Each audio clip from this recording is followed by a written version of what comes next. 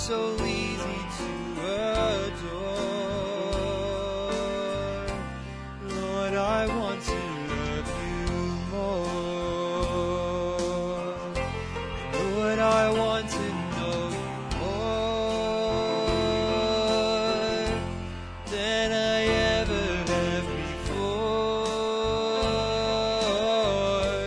You're so easy to adore. Lord, I want to know you more. And Lord, I want to serve you more than I ever have before. You're so easy to adore. Lord, I want to serve you more. And Lord, I want to love you more than I ever have before. You're so easy to adore. Lord, I want to love you more. And Lord, I want to know you more than I ever have before. You're so easy to adore. And Lord, I want to know you more.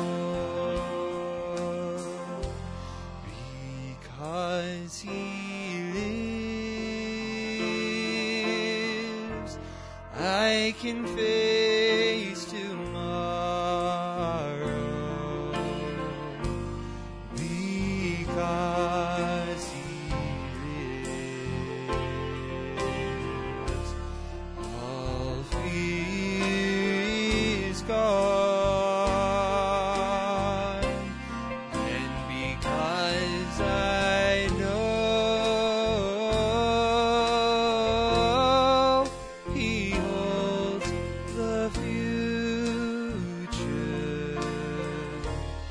and life is worth the living just because He lives. Because He lives, I can face tomorrow. Because He lives, all fear is gone. Because I know He holds my future, and life is worth the living just because He lives. Amen. We just want to welcome you this evening. Let's put it into G and we'll speed it up just a bit here. Let's sing that song, Won't It Be Wonderful There? Now won't it be wonderful there, having no burdens to bear, joyously singing with heart bells all ringing.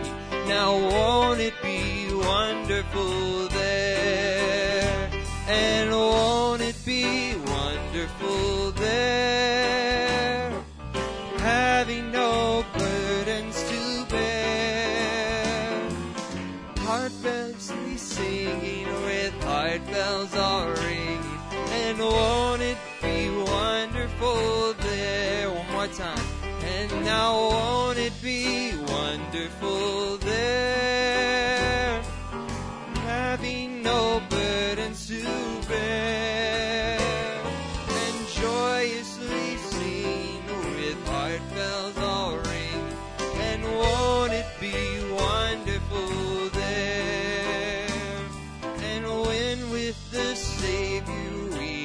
enter the glory land. Won't it be wonderful there? Ended the troubles and cares of the storyland. Won't it be wonderful there? Now won't it be wonderful there? Having no burdens to bear, joyously singing with heart bells all ringing. And won't it be wonderful there? And walking and talking with Christ the supernal one. Won't it be wonderful there? Praising, adoring the matchless eternal one. Won't it be wonderful there? And won't it be wonderful there? Having no burdens to bear, joyously singing with heart bells all ringing. And won't it be wonderful there? And there where the tempest will never be sweeping us, won't it be wonderful there? Sure that forever the Lord will be keeping us, won't it be wonderful there? Oh, and won't it be wonderful there? Having no burdens to bear, and joyously singing with heart bells all ring. And won't it be wonderful there? Now there where the tempest will never be sweeping us, won't it be wonderful there? Sure that forever the Lord will be keeping us, won't it be wonderful there? And won't it be wonderful there? Having no burdens to bear, joyously singing with heart bells all ring. And won't it be wonderful there? Amen. Let's sing that song, This World Is Not My Home. Now this world is not my home, I'm just a passing through. My treasures are laid up somewhere beyond the blue. The angels beckon me from heaven's open door, and I can't feel at home in this world anymore. And oh Lord, you know I have no friend like you. If heaven's not my home, then Lord, what will I do? The angels beckon me from heaven's open door, and I can't feel at home in this world anymore. Now they're all expecting me, and that's one thing I know. I fixed it up with Jesus many years ago. I know He'll see me through, though I am weak and poor, and I can't feel at home in this world anymore. Oh Lord, you know I have no friend like you. If heaven's not my home, then Lord, what will I do? The angels beckon me from heaven's open door, and I can't feel at home in this world anymore.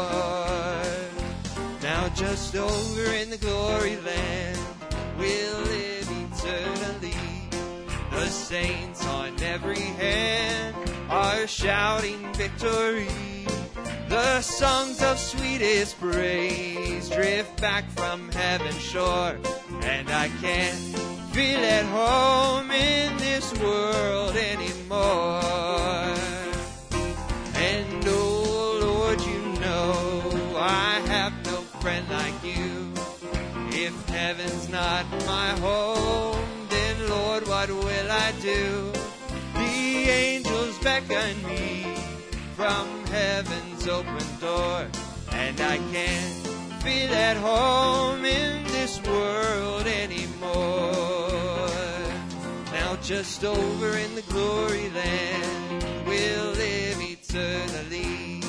The saints on every hand are shouting victory. The songs of sweetest praise drift back from heaven's shore, and I can't feel at home in this world anymore. And oh Lord, you know I have no friend like you. If heaven's not my home, then Lord, what will I do?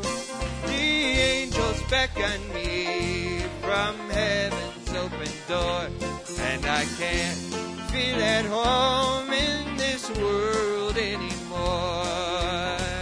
Oh, and oh Lord, you know I have no friend like you. If heaven's not my home, then Lord, what will I do? The angels beckon me from heaven's open door, and I can't feel at home in this world anymore. Amen. I'm glad that we are almost there where we will be going home here soon. Let's put it in D, I believe, and let's sing that song, I Saw Love, Mercy, and Grace, before we take our needs before the Lord here. And I saw love, mercy, and grace. I saw love, mercy, and grace. I envisioned His beauty. I looked on His face. I saw love, mercy, and grace. And I saw love, mercy, and grace. I saw love, mercy, and grace. I envisioned His beauty. I looked on His face. I saw love, mercy, and grace. Amen. If you would just continue to play softly there, Brother Matt. You may have your seats for just a moment. And after I'm done reading these requests, if I could have Brother Chris come up and pray for these. We just want to remember Brother Caleb, who is coming home. He is coming back from Texas, so we just want to remember him. And we also have here Brother Noah, who is recovering from his shoulder. That's a pretty lengthy recovery process, so we just want to remember him in prayer that God will just speed that up for him. We also want to just remember Sister Mary Smith. If we could just continue to remember her in prayer. I also have here that Brother David Whitlock will be having his surgery on Monday for his gallbladder. So if we could just remember him. And I also have a prayer request here from Brother Matt that if we could just remember him in prayer. He says, I have to make a very important job-related decision in the very near future. So if we could just remember him, that God will just guide that decision. And if you would also just remember Dad, who is away is traveling for work as well this week. That is all the prayer requests that I have this evening. Just any unspoken prayer requests by the lifting of your hand. I know many of us have them. And if you would just stand with me, if you would just come forward.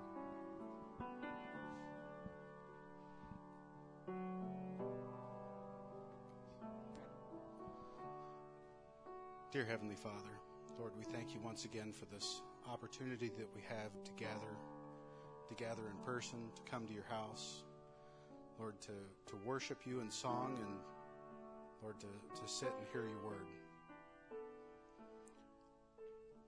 Lord, we've heard the needs tonight. There are those that are traveling that, Lord, we ask that you would be with them, bring them home safely. Lord, we've heard those that are sick or injured in body, and Lord, we just ask that you would keep your healing hand upon them.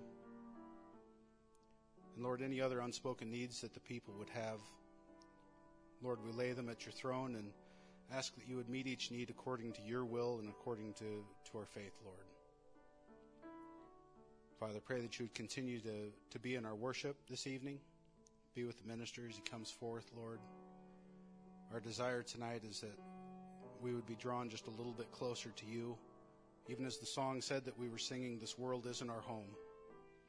Lord, bring us a little bit further along that journey tonight. We thank you in Jesus' name. Amen. Thank you. You may have your seats. And let's keep it in that same key, and let's sing the song, We Exalt Thee. We exalt thee. We exalt thee. We exalt thee. So surely the presence of the Lord is in this place. I can feel his mighty power and his grace. I can hear the brush of angels' wings. I see glory on each face. Surely the presence of the Lord is in this place. So surely the presence of the Lord is in this place. I can feel his mighty power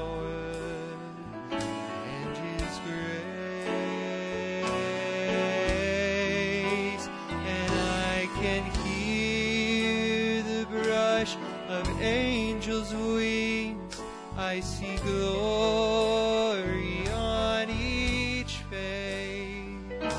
So surely the presence of the Lord is in this place.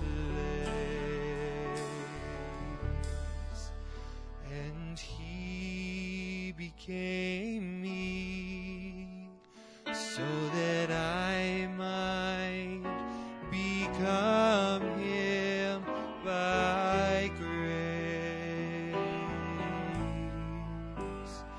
Yes, He became me so that I might become Him by grace. Oh, and He took my place so that I, through His love, could take His. Oh, He became me that I might become Him by grace.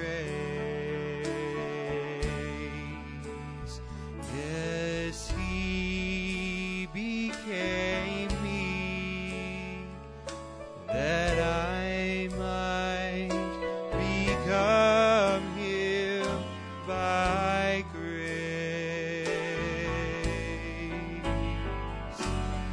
He became me that I might become Him by grace. Oh, He took my place so that I, through His love, could take His. Oh, He became me that I might become Him. Just sing, He took my place. Oh, now He took my place so that I, through His love, could take His. Oh, He became me that I might become Him by grace.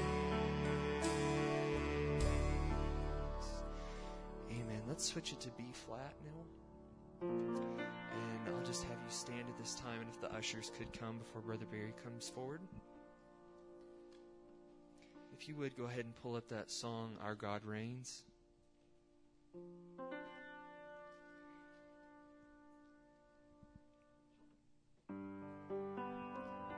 Brother Mark, if you would pray over the tithes and offering.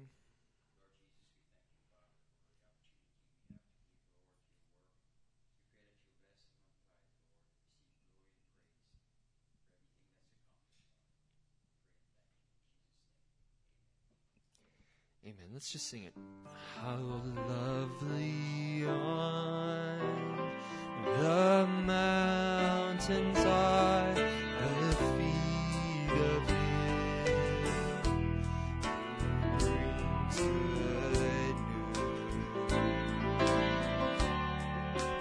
good news, announcing peace, proclaiming news of happiness.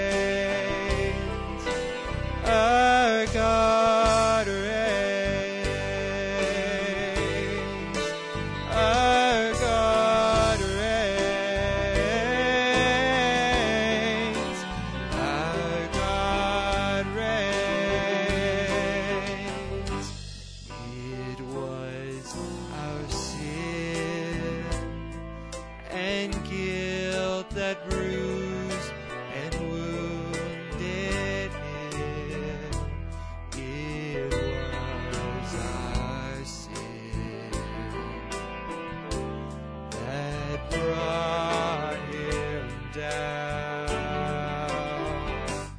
When we like sheep had gone astray, our shepherd came, and on his shoulders bore our shame. Oh, our God reigns. Yes, our God reigns. Oh, our God reigns. Our God reigns. He had no stain before him. He had no majesty that we should be drawn to him. He was despised, and we took no account of him. Yet now he reigns with the Most High. Oh, our God reigns. Our God reigns.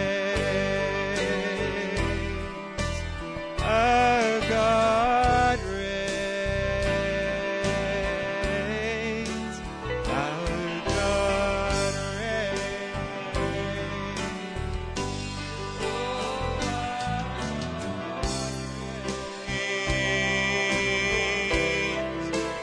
Our God reigns. Our God reigns. Our God reigns. Our God reigns. Praise the Lord. I think it's a wonderful thing. It's a consoling thing to know that God reigns. He's not asleep. He's not wandering somewhere. He's not indifferent to our cry, but he reigns on the throne the same as he ever has. He's the all-powerful, all-knowing God. We want to remember a couple of needs tonight before we go to prayer. A couple of these are serious, so let's hold these upon our heart, not only tonight, but through the week. Brother Andy Irish, his mom, as you know, is in the home, and she has that tumor on her brain, and the family's getting a little more concerned about it. And this week, Brother Andy's father is up for an operation for an obstruction of the bowel, and so they're concerned about that, and we've been asked just to remember him in prayer. Brother Jim Babb, still in serious condition in Johnson City. He's still in the hospital, had a series of lung collapses, and they've been reinflating his lungs and dealing with him. We stay in touch every day with the family, and I can just assure you that Brother Jim needs a real touch and a real miracle. Brother, we mentioned on Sunday, Sister Soriano from the Philippines, from Manila, had the virus, and she was put in the hospital. Over there in the Philippines, they govern a little bit different. They govern a lot differently than they do over here. And when somebody normally has the COVID virus, they put them in a tent city outside the perimeter of the city. And they have to live outdoors in a tent. And this is the hot season over there. And they, at most, they get a fan. That's all they have. And they have to survive that. And then they can go back home after a certain amount of time. Sister Soriano didn't go to the tent city. She was able to afford to go to the hospital. And so she's being released from the hospital, but she couldn't go home because she was afraid of infecting Brother Roel. Brother Roel has serious heart issues. He's up for a bypass. His condition is pretty serious, has been for a number of years. He now has the virus. And so Sister Soriano is being released from the hospital to go home to look after him. So we would ask you to remember him in prayer for sure. Sister Sabrina's father, James, what's James's last name? O'Berry, has a problem with his leg. I saw a picture. Pretty serious infection, looks like, in his leg. And so we've been asked to remember them in prayer as well. Having said that, I wanted to mention that we had a good report today on Lincoln Hennes. Is that how you say his name? Hennes? And Lincoln is the little guy we prayed for here, and he's just growing and getting fatter, and we're thankful for that. So I appreciate hearing those testimonies, and just a little at a time, and we're just thankful. He's up for another checkup, I think, pretty soon, right, in a couple of days. So we're just looking for continued good reports on his behalf. Brother Caleb is not here tonight, but I'll tell you, Brother Caleb's a real prayer warrior, and he just took a little Lincoln on his heart, and he fasted and prayed for Lincoln over several days when he was really sick there, and he just really had a burden for him, and now we're seeing him come through, and we're very thankful for that. So God answers prayer. He sure does.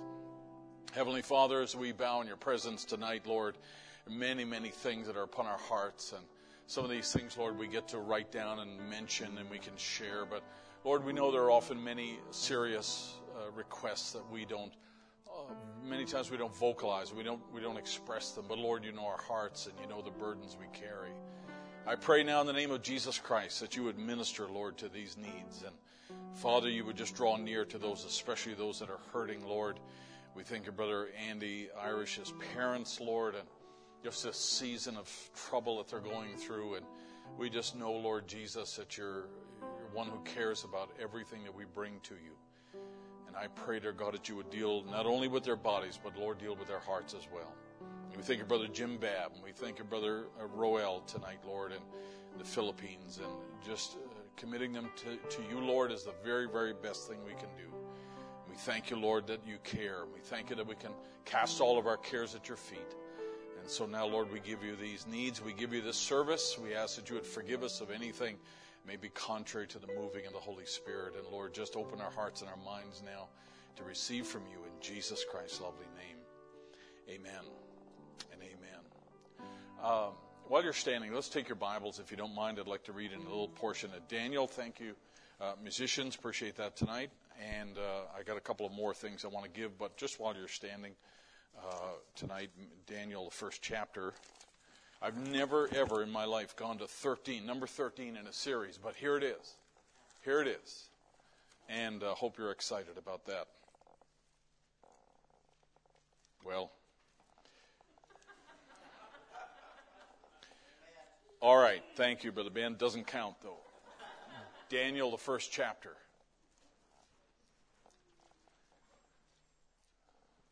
You know this familiar story here of Daniel in the very first of the chapter here, but I just want to capture a little phrase here we're going to use. But Daniel purposed in his heart. They pushed Daniel. They tried to re-educate him. They tried to normalize things that were absolutely incorrect. This was an anti-Bible culture. This is an anti-Hebrew culture. And he purposed in his heart that he would not defile himself with the portion of the king's meat, nor with the wine which he drank. Therefore, he requested of the prince of the eunuchs that he might not defile himself. May the Lord add his blessing. You may be seated. We're thankful to have the Clayville clan watching tonight. God bless you all. Good to have you here. They've been faithfully watching on their away with their whole family, celebrating the anniversary of Johnny and Doris, and we're excited for them and thankful for all the Clayville families gathered together tonight. I missed this, and I hate that I missed this, but this week, a couple of days ago, was John and Jennifer Cockman's 25th wedding anniversary, and I failed to catch that in my listing of the anniversaries, and we certainly wish them a happy anniversary, and I think that's a real milestone, something worth mentioning, and may God bless them. Brother Aaron and Sister Trish are not here tonight, And I really appreciated what Brother Aaron said the other Sunday when he ministered about, the situation in the world. He mentioned at the very beginning of his service, he talked about the virus and the situation in third world countries in relation just to health care alone. And it's just so very different. And I appreciated his comments. And the virus in Zimbabwe, for instance, is very bad. It's rapid through there. And today, this morning, Brother Aaron passed on to me that his uncle had passed away. His mother's brother passed away in the hospital with the virus. And so they're not here tonight, and we sure want to hold him up in prayer and trust that God would. I told him to convey our thoughts and prayers to the whole family over in Zimbabwe. And I said it's even frustrating because you don't have regular funerals. You don't have the opportunity to get together and celebrate a person's life and say goodbye to somebody. And it's just such an odd thing. It's just such a cursed thing. And we certainly feel for Brother Aaron and his family. We have several folks who are dealing with job situations. There's one that was mentioned tonight but there's a couple of folks that are going through some job changes and job situations, and we certainly want to hold them up in prayer because these are important. Obviously, it's an important thing for all of us to be in the right place at this particular point in time. It surely is. So also as well, this weekend, Brother Matt Watkins is going to be here, going to be coming up to take service on Sunday, and we're excited about that. My wife and I are going to be away. We're going to be up in Brother Paul LaFontaine's church. Our ratio is about 10 to 1. So he comes here about 10 times. I go there once. And so this is my once. So it's what? All about quality, though, right? I'll tell him you said that, David. And so you pray for us. Now, because we're on the agenda there, he threw in a couples meeting, young people's meeting, and a congregational meeting, and the dedication of the Pritchard's grandson, grandson or granddaughter? Grandson. And so we're excited to be able to go up and be there for that. But that'll be this weekend. The following weekend after that, we're going to have a young people's gathering. This will be the weekend before Labor Day. And so we're going to have a young people's gathering on that Sunday afternoon.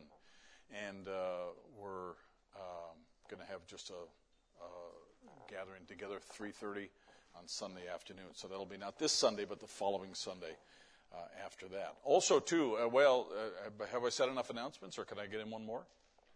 One more. We're working on Sunday school and reinvigorating our Sunday school back again.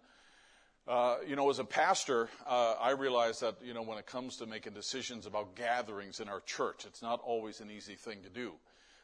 Some people think let me just say this, that we're going to be doing Sunday school again. And so we're working with our Sunday school teachers and in contact with them. And we want to do it. But again, we want to do it as safely as possible. We have a circumstance around us again. And we have the virus and the variant within our church, and those people are not here and have not been for a couple of weeks. But it is in our church. There are people being tested here because of their exposure in the community, and it is in our community here. So, as a pastor, it's just always a tricky thing to, how much do we get together? How close do we get together? I'm always watching, always praying, always trying to make the right decision because, we don't want to expose anyone unnecessarily to the wrong thing. It is what it is, and we have to deal with it, and everybody doesn't like it. The decisions that are made, everybody doesn't like the virus. Is there anybody here who likes the virus? And it is certainly a very unpleasant thing to have to deal with. And so we're just always trying to do the very best we can. And I'm thankful that, God has helped us in times past. We've really lost very little church time, which has been good. I will tell you that, in other countries, like Brother Aaron said, and I mentioned earlier about the Philippines, it's really quite different over there without the access to good medical care, medical facilities. I was talking to Brother Elias. they're very anxious for us to come back and visit over there. And I always ask them, how things are, because they have waves that go through Africa. And he just wrote me, and he said the other day, and he said, I'll tell you when it's safe to come. I'll tell you when it's safe to come. And so we appreciate that. All right, we're still letting folks know about the registration. We still have a few places open for the men's meeting, so just putting that reminder out there. We have talked about the Christian family. We've seen this diagram quite a bit. And I want to say this, that one of the things that I wanted to do and I attempted to do in this little series is to alert you or make you aware of how that we are experiencing a cultural shift away from what God established as the basic definition of marriage. I can tell you that God does not like anyone to redefine His Word. God is good at saying what He wants us to know. He is also very precise in saying what He means. God is very precise in saying what He means. God never says too much, and He never says too little. He says just the right amount. And He reveals His Word to His people, and cultures, not even outside of believers, cultures benefit within their culture, within their communities, by obeying God's Word. You're always at your best when you obey God's Word. And we are transformed, and we are more like Christ all the time when we align with His Word. That's just a principle that is found not only now in our time, but all through history. That's the way it's been. But in our culture now, we have an in-your-face, on purpose, shift or redefinition of many of the things that God has said, and marriage is one of them. As a matter of fact, if you look at the very simple diagram of how things were in the very beginning, this is an expression in the mind of God. He made a Garden of Eden, and within it He put a family, and the very basis of that relationship was a marriage. And that's the way God designed it. In the very beginning, that was the structure that God had in mind. He said, when I create a paradise, when I create a place for my people to live, this is what it's going to be like. It's going to be a beautiful place, and within it is going to be a family, and that family will multiply. And God had replenish and multiply on His mind when He created that family. And in that context, the family, the very central part. He didn't create children first. He didn't create teenagers first. He created a husband and a wife first. Right? That's what God did. So what you're looking at here is an expression of the mind or the heart of God. That's really what He wanted to have. And He never came along after the fall and said, man, that didn't work. Let me try something else. He didn't do that. He left it just as it is because He knew this was the right way for a culture and for a people to exist within this world. And I believe that's going to be a reflection of how it's going to be in the world to come. And I believe it's also a reflection of the relationship that Christ wants to have with His people, right? With His bride. So when Paul explains this in Ephesians chapter 5, he uses the model of, a natural family. He says, but I speak of Christ in the church. Nevertheless, let a husband love his wife, because those models are so reflective of one another that there's lessons that can be learned both ways, no matter which way you look, right? Everybody okay? And so this is an important thing. And when we look into Scripture and we see how God established things in the very beginning, He created man in His own image there, and He had fruitfulness. He had replication in mind. He had, a world full of people that reflected Him and reflected the kingdom. All of that was in His mind, and He wanted that mankind to have dominion over the fish and over the sea and over the earth that God created. And when all of that was stated, then God says in the bottom of that, He says it's good for a man not to be alone. So, all right, we've covered this, and we've covered this in a couple of different ways, ways of saying it here. But I just want to say this, and maybe I could say it just in a casual way this evening here. We as Christians now in our time, we've lost the home field advantage. All of you people that don't have any involvement with sports know what I mean by that.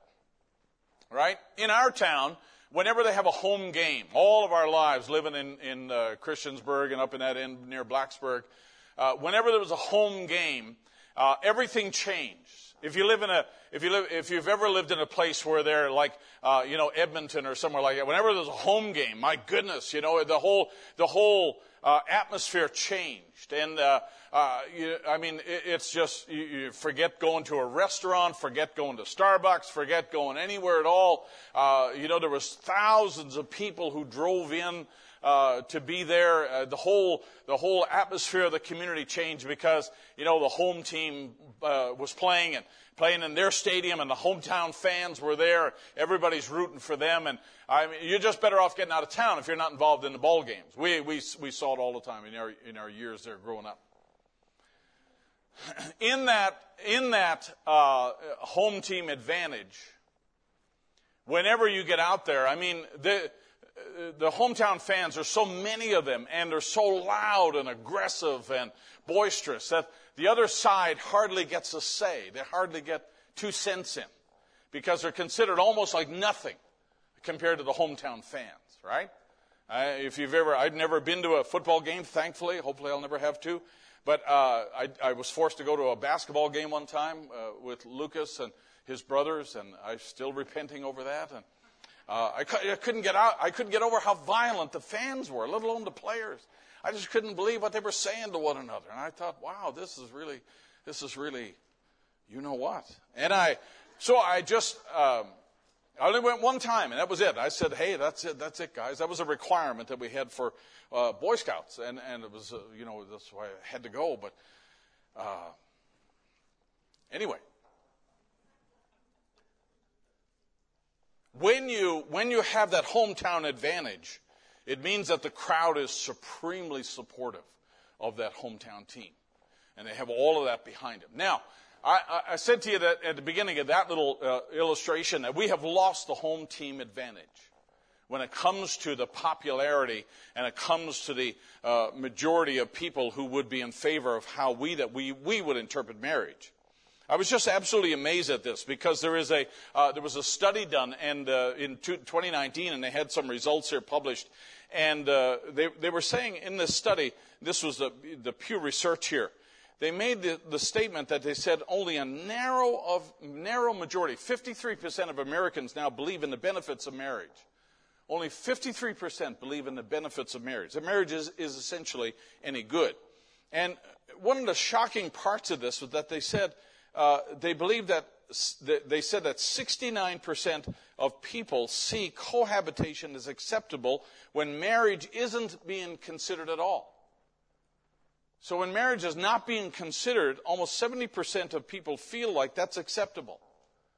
So if you want to avoid marriage altogether, that's all right, because you always have the fallback of cohabitation and believe that that's okay. So therefore, they were defining marriage as an add-on. If in computer terms, when you have a browser, for instance, you get the browser and everything that's in the package with the browser, but you can do little add-ons to it. Make a little function that you do over and over again. It might make it slightly faster or slightly easier. It's just a convenience. It's just an add-on. And the way that they're describing marriage now in our culture, it's becoming an add-on. It's becoming something that you can add on there because it is in a sense. It is not as essential or important as it used to be. If the majority of people, hardly the majority of people feel like that it's essential at all, it's hardly, its purpose is almost erased, if you like. There's no importance to it. There's no underscoring to it at all. Now, when you begin to study this and you see this shift in culture, and I've kind of been fascinated because the Christian church is also involved in this shift, believe it or not. Now, let me just illustrate this here, and I want to just find a slide that I have, if I can pick this up here this evening here. This was an article that was in the leading Christian magazine for ministers, and somebody gave me this subscription to this, but I found this statement, and this statement was highlighted. Now I want you to watch. Don't try to read it here for the moment here. And this actually was about the Equality Act, and the Equality Act is not going to pass the way it was originally written. And we should be very thankful for that, because that would certainly change the way that we would even have to conduct church if it was passed the way that it was actually written. It would also, for instance, become a law that if, let's just say that Aunt Mary's Sewing Circle, which is a nonprofit organization, wanted to borrow our church on Saturday to have a knit-in, we could not refuse them. We could not say, even though we're a privately owned, in a sense, we're our own church, the law then would erase our ability to refuse somebody from using our church under one of the existing laws that are already on the books here. And the Equality Act would push that and cause us to lose control over things that we would want to do in our own church.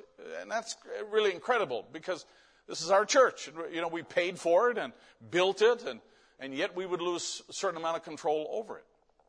So that would mean also that if there was a LBGT event and they needed to have a building in this area, they could also apply to use our building, and we would have no say in it whatsoever. And there are many, many facets to this Equality Act that would certainly change things about how we conduct ourselves in here. But now I want you to follow me here. This was written in 2021 in April. Over the past decade, significant pillars of the evangelical community have wavered in their convictions about marriage and human sexuality. Now, this is an article. It's very thoughtfully written, but it's a look back. It's kind of like, how do we get here, and what do we do now?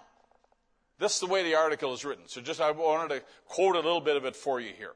In 2014, World Vision announced that it would hire Christians in same-sex relationships, only to reverse course after a backlash threatened donations. So in order to be culturally or politically correct, they said, well, we're going to, we got an older generation that's dying out. The old white-haired guys are dying out, and those are the people with money. Not all of them. But they're dying out. So we got to entertain, we got to draw in the new generation. And so they said, all right, we'll bend our rules now, and we'll have so-called Christians in same-sex relationships. Isn't that an oxymoron? That's an oxymoron, folks. Okay? But they're saying, okay, we got to include this segment of the population now, because generally they're the people with money. They don't have kids. I don't mean to be sarcastic. But once they did that, in order to be culturally acceptable, they got a backlash, because now the people who are currently given money said, we're not going to give any more money to this, so they backpedaled on that. In other words, they're out in the middle of an ocean treading water, and they really don't know what to do. It's horrible, even to have to talk about this. But I'm saying this not because I want to or I'm interested in it. I'm saying this because you're raising the children that are going to have to deal with this on a very much daily basis. These are some of the pressures that you're going to be feeling in your family government very soon. Earlier this year, the Equality Act introduced yet another hurdle for Orthodox Christians. The bill, which in February passed first stage of becoming law, and it will not be like it passed in the first hearing, would have wide-ranging implications for Christians. Most notably, it would throttle religious liberty protections for Christians who dissent from the emerging regime of LBGT rights. So, in other words, you would not be able to claim exemption for your charitable donations in the church. We would lose that right. We would lose any kind of rights that we have with the government if we didn't comply to this. We would be marked. We would be restricted in terms of what we can say from the pulpit about certain current issues like this. The Equality Act is unlikely to pass the Senate in its current form, but even if it doesn't, the bill carries symbolic and cultural significance. In other words, how do we get here? How do we get so far ahead that could even be considered as an inflection point or a point of thought in the life of our nation? We should be unnerved. You should be unnerved and also chastened by it, because the headwinds against socially conservative positions on marriage and religious liberty, and that's us, that's the stand we take. We take a socially conservative position. Let me translate that and say, we believe what the Bible says about marriage and family. Okay? That is socially conservative in their language here.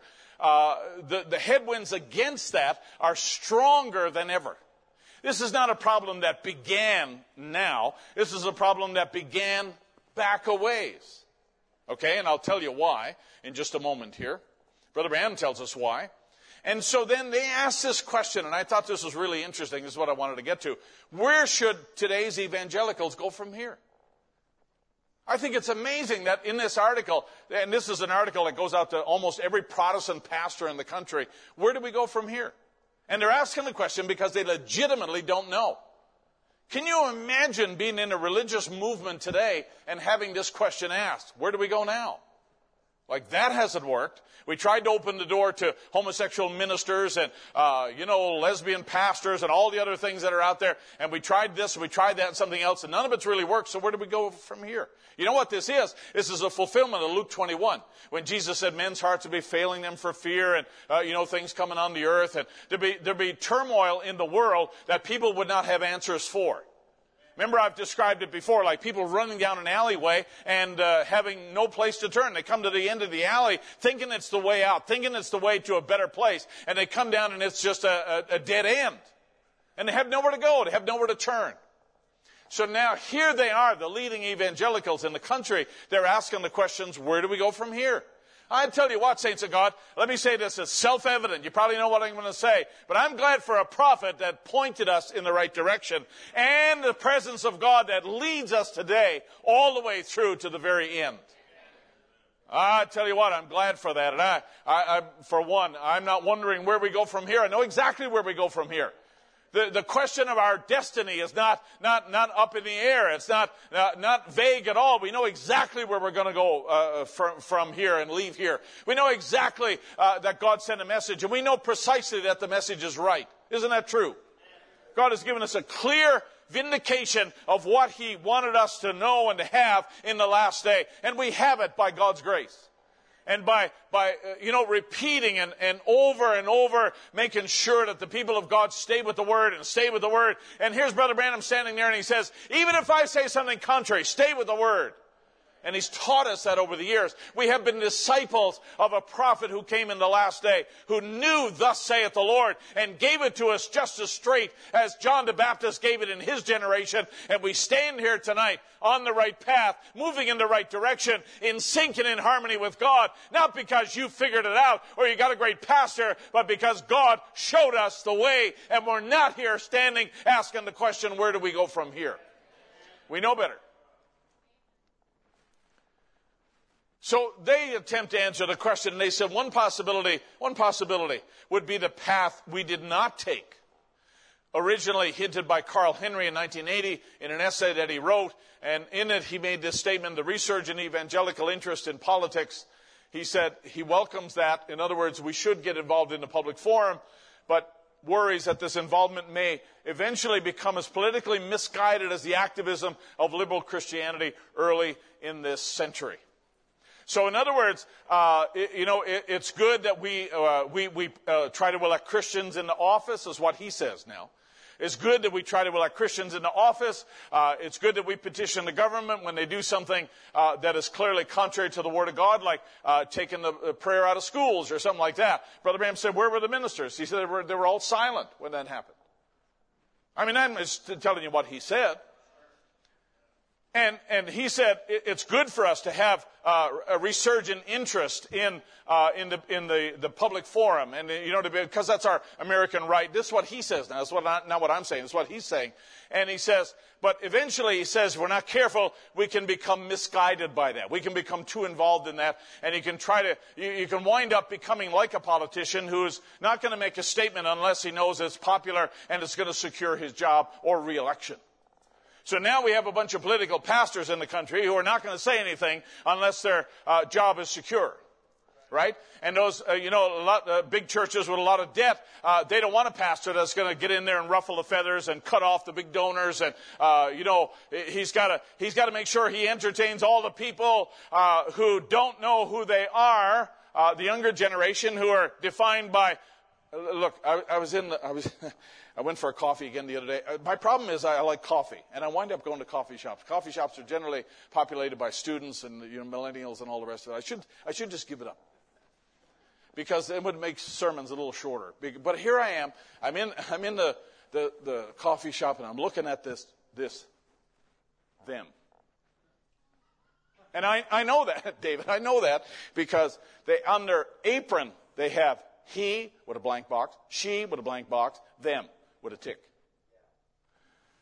And it needs a shave, so I know kind of how it began. And I'm not making fun. I'm just saying, these days you kind of got to wonder. But he is wearing nail polish, and he speaks with a feminine voice.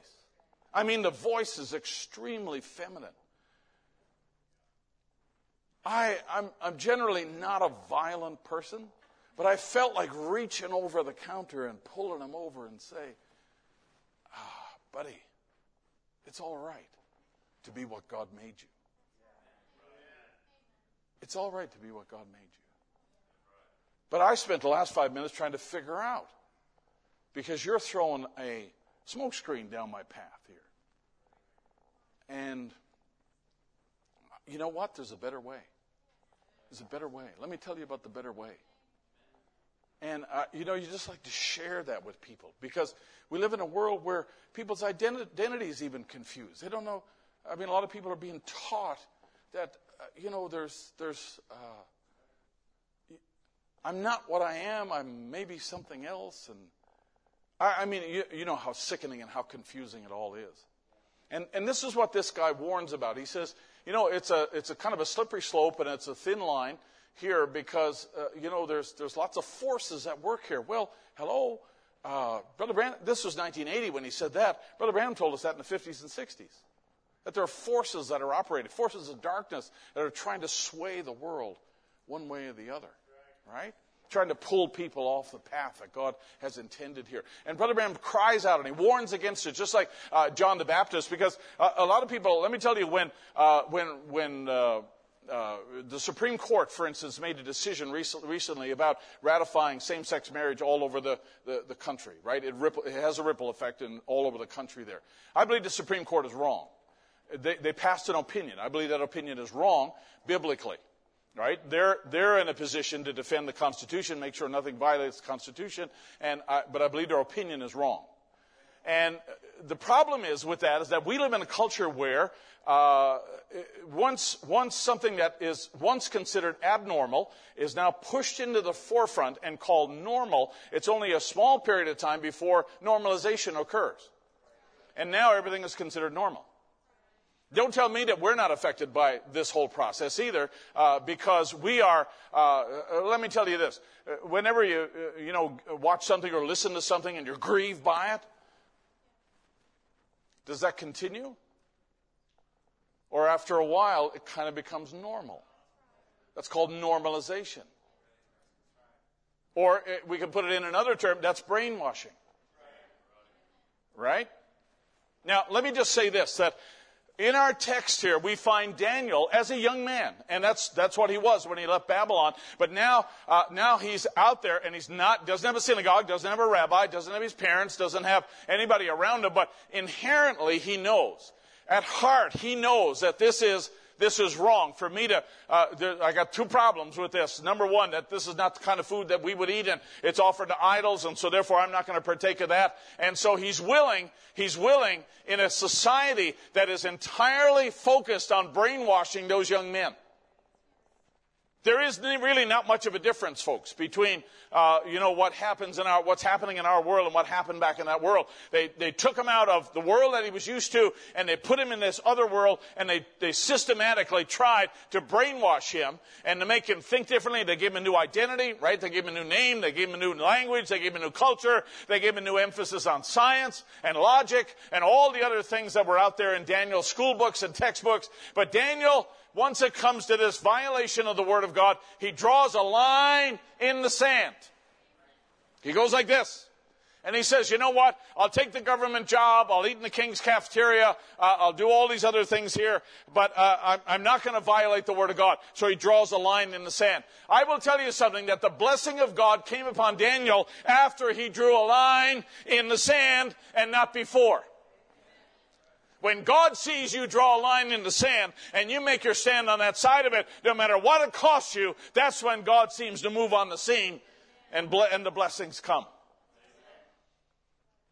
Let me tell you something. When Daniel and the children of Israel who were told to bow to the image, and they drew a line in the sand, and they said, hey, we might wear the clothes you got because that's all you got, and we might, take the job that's offered to us and all the rest of it here. But don't tell me that you're going to violate my faith. Don't tell me that you're going to violate the Word of God. I'm not going to bow to anything else except the one true and living God. And they drew a line in the sand, knowing the consequences of drawing a line in the sand. But once they did, God moved right in on the scene and stepped into the fire with them, and they were preserved during that time. I will tell you something. Our society lulls people across all kinds of lines. And we as believers need to pray that God will give us the determination and the strength and the courage to be able to draw a line and know where to draw it, and then to stand behind it no matter what the consequences are. And I believe we're coming to that in our time. Tell your children loud and clear and long who they are. Let them know that their identity is not confusing at all, but they are the way that God made them. And the Bible says that we are fearfully and wonderfully made. And there's no confusion in anybody's eyes except our society as to who and what they are. You need to tell them that in your family. You need to tell them that in your own household, in your own devotions. You need to do that, because if you don't, nobody else will. And the reason that we've got to where we are is Brother Branham makes a simple statement. He said our people got away from the things that they should have stayed with. He said that's Satan's way of gradually entering in, and the picture shows, and the compromises on holiness and all the other things that have happened over time. Let me tell you, that's the reason that we are where we are. So when we come down to it, even though Supreme Court decisions very often silence the majority of people, because I remember, the Boy Scoutmaster, he had a saying on the bottom of his email, like if you email Peter, you get the algebra thing, and he had, Mr. Brumfield, he was a chief of police in our town, very fine Christian fellow, and he had on the bottom of his emails, he said, the way for evil to flourish is for good men to do nothing. And something like this, a statement like that. He said the way for evil to flourish was for good men to do nothing. And I believe that that's very true, because, Supreme Court makes a decision about gay marriage, and everybody goes silent. Everybody says, well, hey, there's nothing we can say, no, nothing we can do. The problem is that that's not the biblical example. Like when John the Baptist was confronted with the Herods of his day, he stood in the center of town and cried out against it. Because he knew it was contrary to God's word. And he knew that people in a position of authority like that have an influence within a culture. And even though I don't believe that you need to be involved in the political process, I don't believe that you need to get elected in order to do things, I believe that we should live a life in such a way. Not a life of contention. Not a life of strife. Not a life of battling everybody on social media. But I believe we should live a life that would make somebody else thirsty to come and say, what have you got that you don't need to immerse yourself in all the swill that goes on in the world here? What have you got that helps you rise above it? Come on, folks, let people examine your life. Doesn't matter who it is, my family, your family. Hey, may we live a life in such a way like Daniel did, to draw the line, stand there, make that stand based on the Word of God, and allow people to rise above all the confusion that's out there. Because even, hey, listen, the culture obviously doesn't know where they're going. They're changing laws constantly. And the churches don't even know which way they're going. They're wondering, what do we do next? Where do we go now? Who do we follow now? And they don't have a good answer for that. You're the only one. You're the voice in the earth that has an answer for what people need. I said, you're the people. And God has placed us here in the last day. You are the witness of the living God in our time. And we are the ones that, to me, should be willing and able to share what God has done. And that our God is real. That our God lives. Let me tell you a little testimony. This is one that Brother Branham tells. It's about a fellow who was involved in the Full Gospel Businessman. And his name was John Sherritt. And he was one of the, I believe he was one of the 23 that began the full gospel businessmen. And Brother Sherritt, Brother Branham said he was born into this world, very poor man, very simple man, hardly had anything. Him and his wife, he stuttered really bad. He was socially backward. Nothing about him. He's a big, burly kind of a guy. And his job was, with his education, all he could do was cut concrete in the post-Depression years to make a living. And that's what he did for a living, cut concrete. I doubt if he had good tools to cut concrete back in the 1920s and 30s. But that's what he did for a living. And he just simply prayed, and he said, Lord, he was a Christian, but he said, Lord, I'm not a fancy kind of a person. I can't talk right. Every time I try to make a sentence, I got to start again. He said, but Lord, you're going to have to help me find a wife, because I'll never be able to get out there and find one on his own. And at 25 years old, Brother Branham said that God gave that man a real queen of a wife. And he said they were in Los Angeles, and that's where they lived. And he said they had worked for several years and saved up $1,500 over many years and bought themselves a simple little 2-bedroom house. And that's where they were living. And Brother Branham said, and this is in the message in 1950, it's called Faith Without Works is Dead. Brother Branham said that one day, he said, a minister came to town, well-known minister came to town, and he was staying in a camp. And a camp was set up in California for transients who came across the country, like in the Grapes of Wrath era, and they were just staying there because it was a temporary place to stay. It didn't hardly cost anything, but it was primitive. It was outside. And Brother Branham said that this minister came to town, and he didn't have the money to stay in a hotel, so he was staying at this camp. And this minister, he got to know the Sherritts. And one night, he said this Brother Sherritt was laying in his bed, and he said God really began to deal with him strongly and told him to give his house to this minister so he could start a movement or a church here in Los Angeles. And so, he's in a Depression era, right? There's not a whole lot of resources, not a whole lot. He had nowhere to go, had no other family there. But he said, honey, told his wife, he said, honey, the Lord's just dealing with my heart that we should give this house to the minister and let him have that so he can establish things here in the city, and the city really needs it. And she amazingly said, well, if the Lord told you to do it, she said, that's perfectly okay with me. And none of the sisters said. It's just that's the way Brother Branham tells it. It's just an amazing thing. So they packed a little bit belongings. And in the dream, he said, take your things and your silverware. And that was in the dream. Take your silverware and your clothes and your wife and leave your home. This is a direct quote. And turn that over to Brother Sutton. And he says, think of it, after 10 years of hard labor in the Depression, saving and striving, and he turns it over and he says, all right, Lord.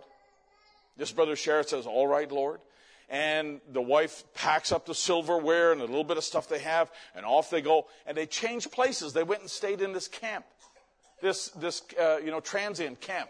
And so they're staying in a place there, and he's cutting concrete, and he's just doing odd jobs, just to try to kind of save up a little bit of money here. And when he's doing that, on the same street where he's cutting concrete, there happens to be a woman who's a millionaire who lives on this street. And she got to know him and chatted with him a little bit and asked him about who he was. And he said he was living out in this place out here. And a couple of days later, she comes to him and says, hey, I feel like God has dealt with my heart, and I'm going to move all the stuff out of my garages here, and why don't you just bring your wife and come on and live with it? He said, I couldn't do that. And she said, no. He said, I just feel this would be right for us to do. So he and his wife packed up their little bit of stuff, their silverware, brought it in. They lived in this place. Now, the garage was probably quite nice. She was a millionaire, and she was just living there by herself. And so they set up house. He said they went out and bought a box spring, and, they set it up and made home. And he said they lived there for about a year, happy as two pigs at a poke. And they were living there doing fine. Finally, this millionaire woman comes down to him, and she says, I see you praying, and I hear you praying at night. And she said, you're thanking God for what you have and appreciating all that God has done for you. And she said, God's been really dealing with my heart. And she said, he told me to come down and give you this check. And so she handed him a check for $10,000. Now, back in that day, $10,000 was a huge amount of money in the post-Depression era. And he says, I have no education. He says, I couldn't pay you this back. He said, I can't take this from you. She said, sorry, but the Lord told me to loan you this money here and give you the funds, $10,000. And he tries to resist it. He tries to, I don't want to owe you anything. And she says, no, God told me that this was for you, so take it. And she said, just trust the Lord for the future. So he wound up taking the money. And as a result of that, Brother Branham said that he went out in his work, and he said they saw a little house that was for sale, a lot of property for sale back in that day. And they saw a little house for sale, and it was $2,000. So they went ahead and bought it with the money that they had. And he kept cutting concrete. But in his off time, he and his wife replastered the whole house. Brother Branham tells the story. Replastered the whole house, painted it, made it look nice. And he said if they had sold it for $3,000, he said it would have been a real deal. It would have been really profitable for them to do it. But somebody came along and offered him $6,000 for the house. And he said, so they took that money and they went and bought another house, and you know how it goes, and you got the real estate story. And now this man, Brother Branham's telling, he said, now Brother Branham, he came to Brother Branham in the meeting, and he said, I want to follow you, I want to be your manager. He says, I don't have to work. He said, I have so much money, I don't know what to do with it. God had blessed him so much, paid the woman back, and went on and just became one of the founders of the businessmen there, and lived like that, him and his wife, and God greatly blessed him because they were willing to sacrifice. Now, I tell you that story, and I mean, Brother Branham tells us it's quite extraordinary, really, in the whole outline of it, but I will tell you something, that we're always better when we obey God, even if it doesn't make sense. Even if it's not logical, we're always better obeying God. You're at your best when you obey God. And have that sensitivity to him and just to pray. You say, well, Brother Barry, that was way back there. Let me tell you a story about what happened Sunday. Brother Troy Hughes down here he's had some issues with his heart, and we've talked about this. And Brother Troy gave me permission to tell the story as long as I didn't ask him to tell the story. So I'm going to tell this. I told him, I said, I'll tell it for you. And Brother Troy has a problem with an enlarged heart. And they don't really know why that happens. At least most of us don't know why that happens. But his heart is enlarged over years. There's 3 solutions to that problem, and none of them are really very good. They're kind of drastic, really, when you think about what they would have to do to his heart in order to cause the growth to stop, or to shrink it, or shave it, it's really not an ordinary situation. And so he's got to go for a test at Duke. He's wearing a heart monitor right now. They're testing him pretty carefully because Brother Troy's a strong man and a worker. And, it's affected things over a little while. And we've been praying together and praying for him. And we've mentioned it a time or two here. Sunday, he goes into the fish house where they always go for lunch. Just about always go. Unless we can bend our arm to do something else. But they were at the fish house. And as they were going through and got their dinner, finished up, walking out the cash register line, woman comes and taps him on the shoulder. And Brother Troy looks around, doesn't know this woman, never seen her before in his life. And she says, excuse me, sir. And Brother Troy, I hope I get this right, okay, based on what he told me.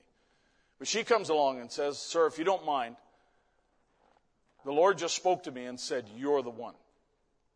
You're the one. And I'd like to take your bill, and I want to pay your lunch for you and your wife and take care of that expense for you. And she said, the Lord spoke to me and said to tell you that you have a heart condition and everything about your situation is going to be okay. It's going to be all right and not to worry.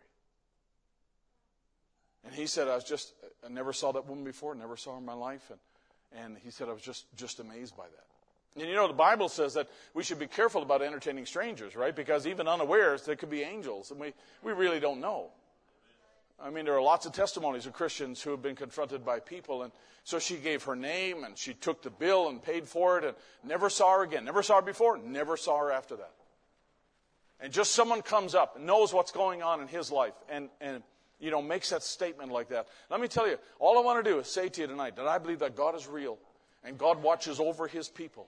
God cares about what you're going through, and God cares about the things that are happening in your family.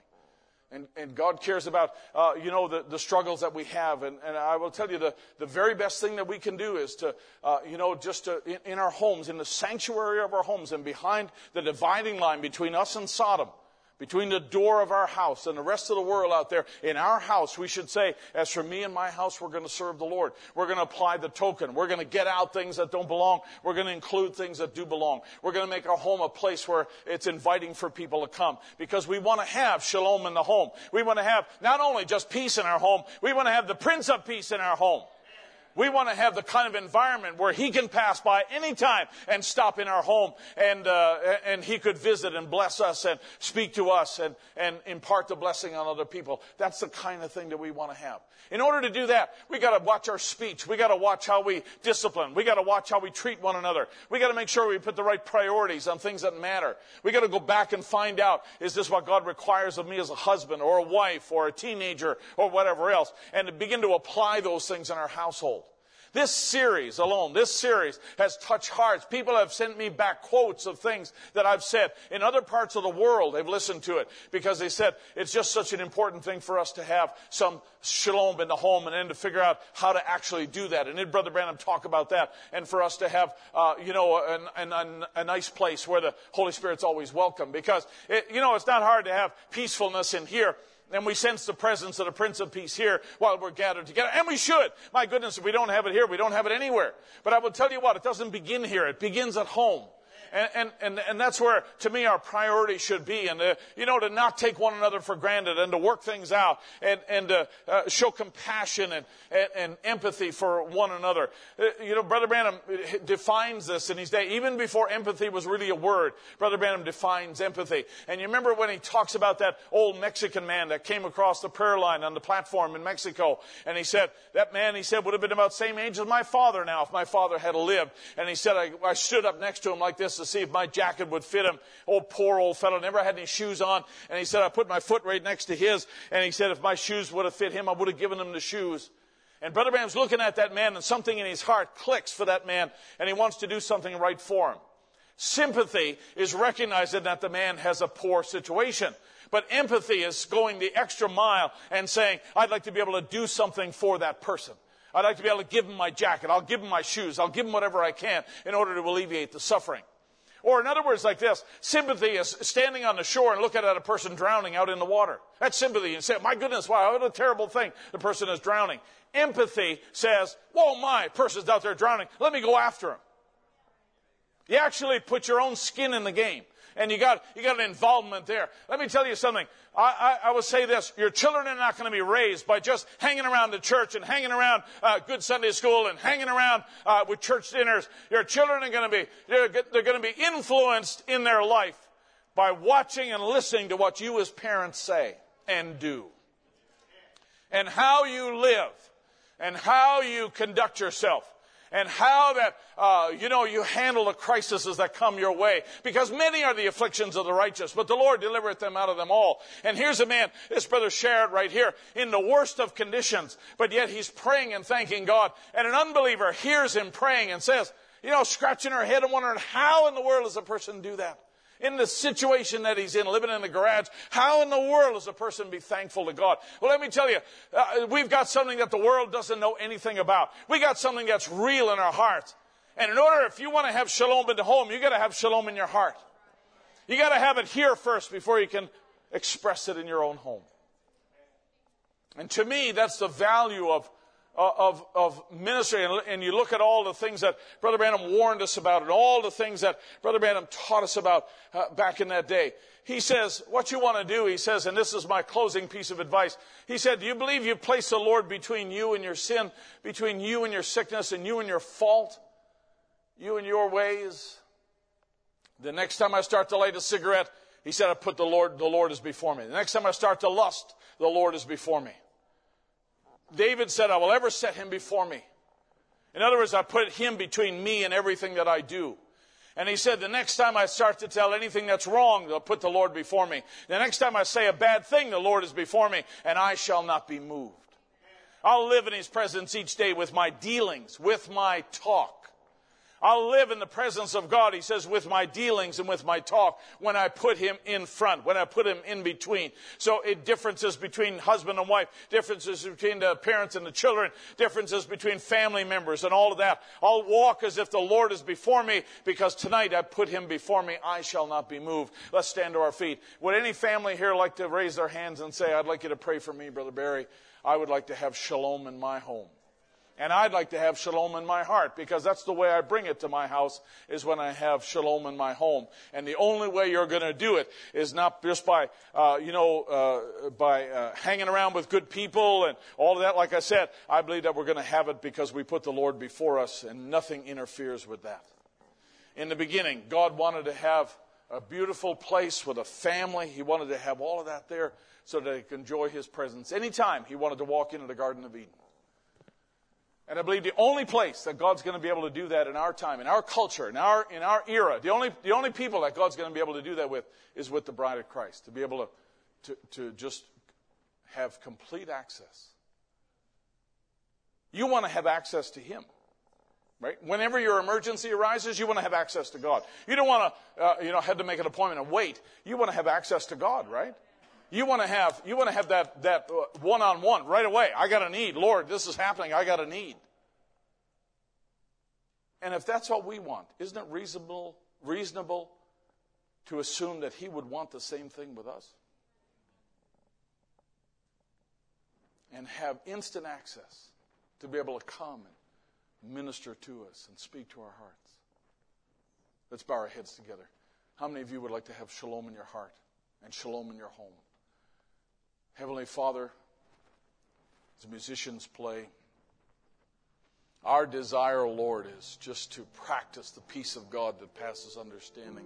Lord, there's many things about this life we don't have answers for, lots of things that are absolutely crazy in their unfolding. It is the expression of the kingdom of darkness. The poor people trapped in it don't even know what's acceptable, what's right, don't even know their real identity. And just, Lord, you see every major system in our world moving away from biblical standards and even common sense. What's taught in universities, what's taught in schools, and how Satan gradually got in and got in and got in, and nobody said a thing. And now everything becomes normalized very quickly. Everything becomes accepted very quickly. Lord, in our hearts, I pray you'd stir deeply, Lord, within our hearts. That we and our families, we might rise up, teach our children the testimonies of our God. That, Lord, we might live on this earth as it is in heaven. That our lives might truly be a match to the way things are in the kingdom. That, Lord, we would all say, as for me and my house, we'll serve the Lord. There are people, Lord, with their hands raised, and my hands are raised, Lord, because I want to know that peace. I want to have that peace in my house. I never want to take the people that I live with for granted. I never want to lose that desire to express love and compassion, empathy. Lord, I want to work hard. I want to be responsible. I want to be honest. Because, Lord, that's the place every Christian man should be. And Lord, I pray for everyone here as represented that has their hands raised, Lord. And Lord, the peace of God might be present in their homes, and that you would not have to wait, but Lord, you could pass through any time. That our priorities would not be on the things of the world. Our priorities would not be upon what everybody else does or what the government decides about this or that. But Lord, that our priorities would be shaped and formed by the voice of God that has come to us in this last day. And that, Lord, we would learn to practice obedience.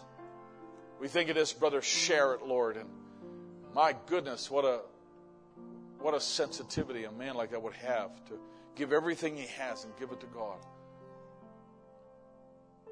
And Lord, for Brother Troy, and Lord, somehow or another, I believe, Lord, his prayer touched the throne of God, that he could send somebody to him with a word of encouragement.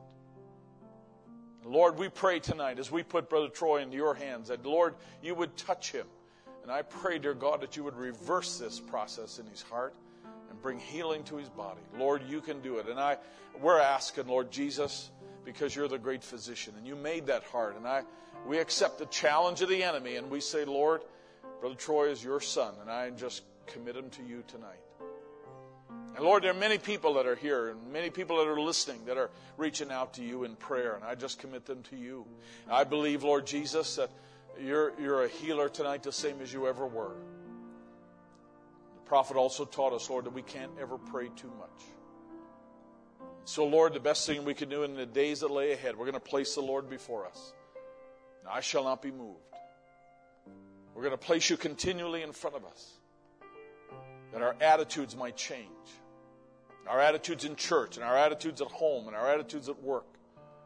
Our attitudes when we have to do the hard things might change when we know it's the will of God.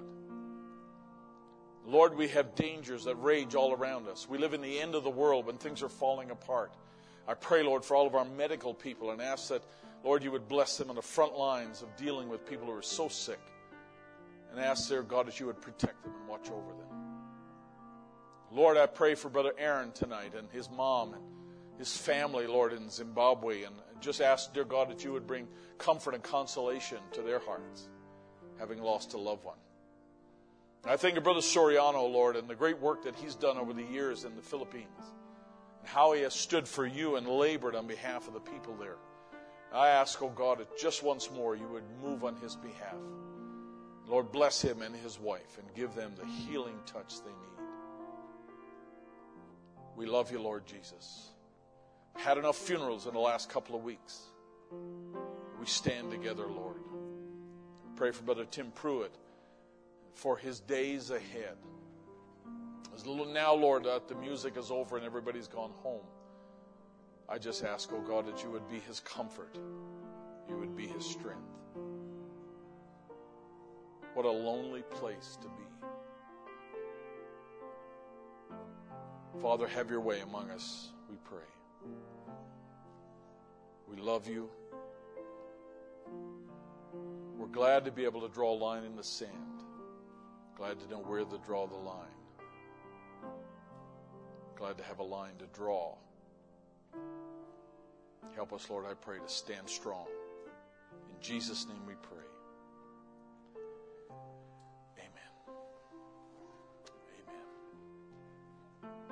Have your way. Have your way. Holy Spirit, fill our hearts and have your way.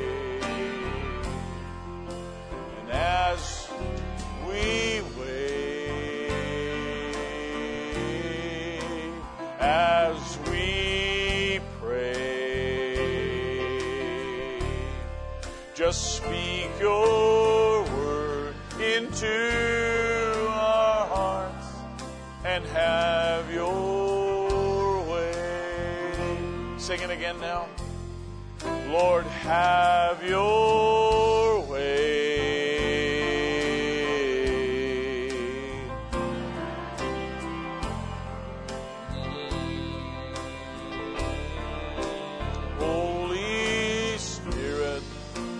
Fill our hearts and have your way as we wait.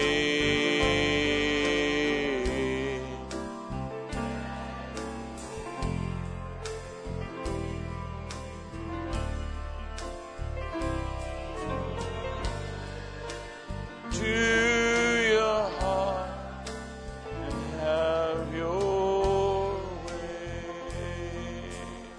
Switch it to G, Matt, in the presence of Jehovah, God Almighty. In the... Is that right?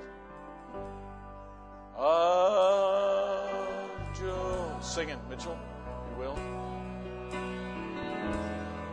Now let's lift it up to the right key. Is that down the right key?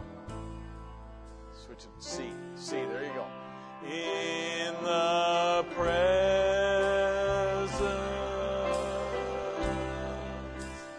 of Jehovah,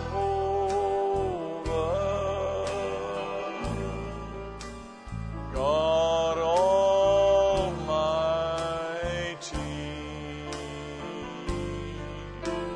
Prince of Peace,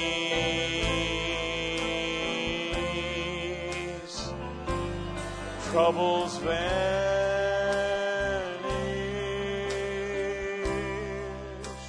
hearts are mended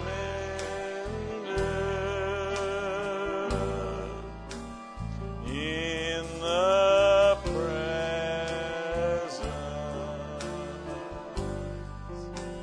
of the King. One, in and out of situations,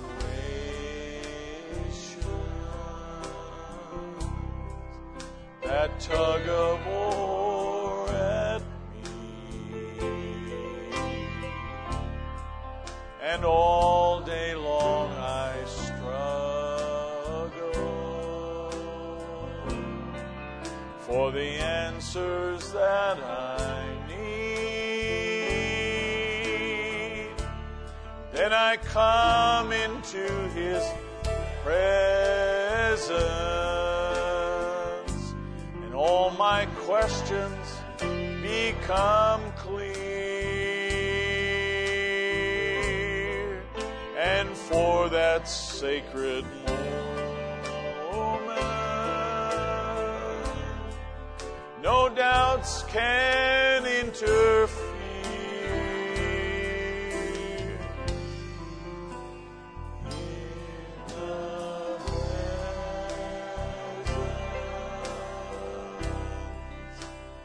Of Jehovah,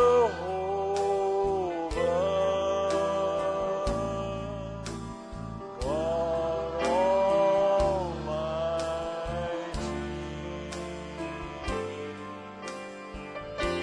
Prince of Peace,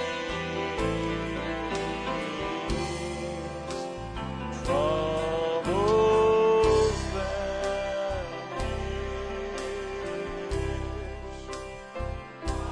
hearts are mended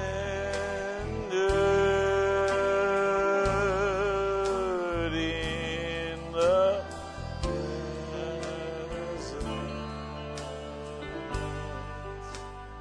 of the King. Through His love the Lord provided a place for us to rest, and it's a place to find the answers in the hour of distress. Now there's never any reason for you to give up in despair. Just slip away and breathe His name. He will surely meet you there.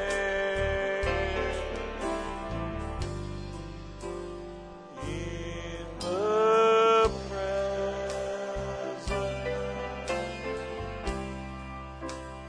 of Jehovah,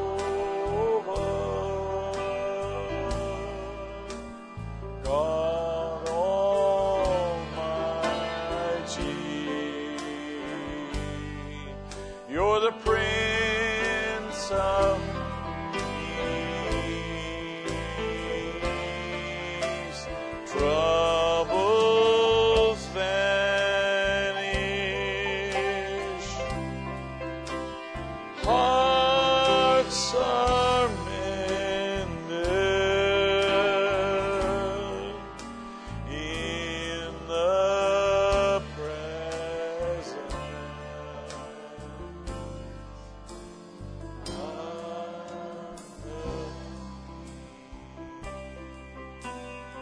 God bless you as you go tonight. God still moves.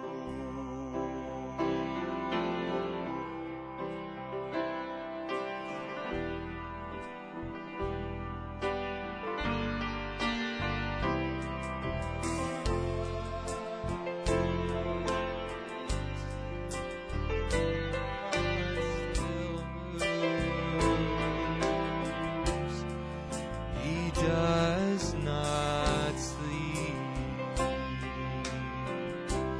nor does he slumber. God still moves. Yes, God still moves. Oh, God still moves. Oh, God still moves in the hearts of His people. God still moves. He does not sleep, nor does he slumber.